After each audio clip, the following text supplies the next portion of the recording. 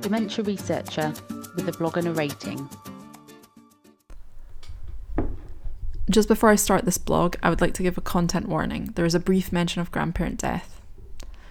In my family, it was always tradition to go and see my gran on Boxing Day. It was my granddad's birthday, and a tradition we continued after he passed away. It was one of my favourite parts of Christmas, where we would go to her creepy giant house in a fairly northern part of Scotland, which was so full of both character and random tats she'd accumulated over the years that it seemed to sag at its very foundations. I'd sit on some itchy sofa surrounded by her collection of porcelain dolls, whose eyes seemed to follow me as I ate every bit of her mediocre Christmas food, burned to oblivion because, oh, you know me, that's just the way I like it. I'd go and I'd raid her wardrobe, see which one of her 150 plus kilts she'd let me hack to bits to make some costume or other. The answer, quite rightly, was none, and then sit down to watch some TV or argue with my brother. Christmas traditions and habits are weird things, and so person or family specific. Sometimes I tell people about my once with my gran, and they'll say, "You sound like you're in a Stephen King novel. Where's Kathy Bates?" Even one porcelain doll is too many. I can't help but agree with that last one.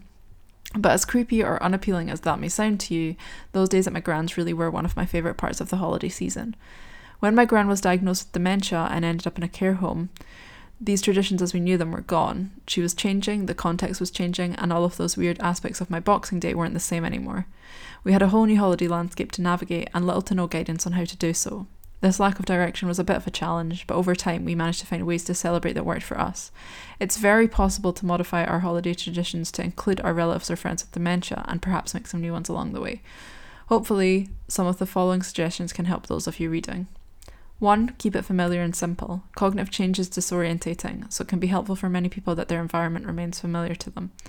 Decorations are, of course, a Christmas mainstay for many, but simplifying these and prioritising those with a history and meaning can be helpful in both grounding the person and preventing sensory overload or a feeling of general overwhelm due to the festivities.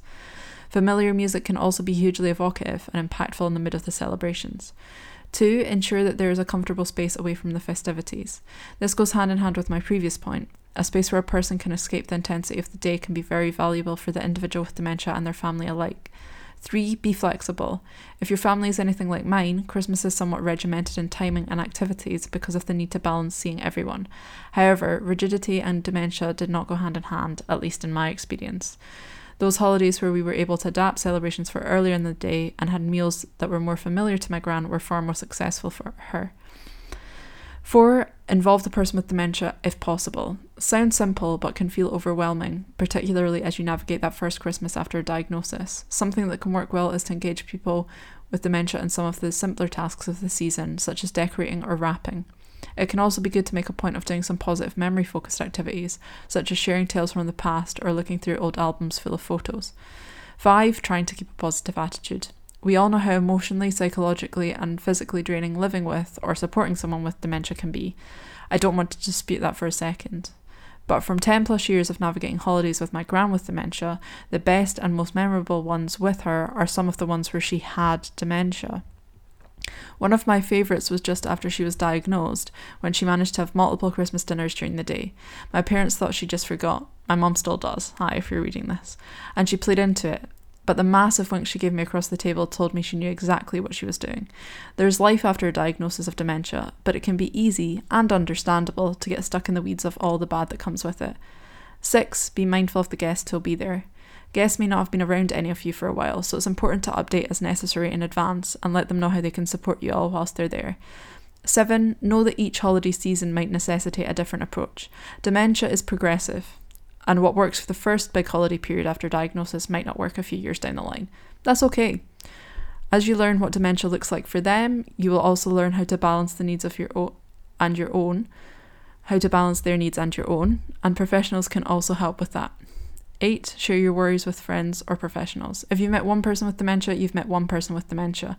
This is mainly about my experience with my gran, but people who know your relative or are a regular part of their professional care are far better placed to provide person-specific advice than I am. Ultimately, it's important to balance the needs of the person with dementia and your own emotional well-being.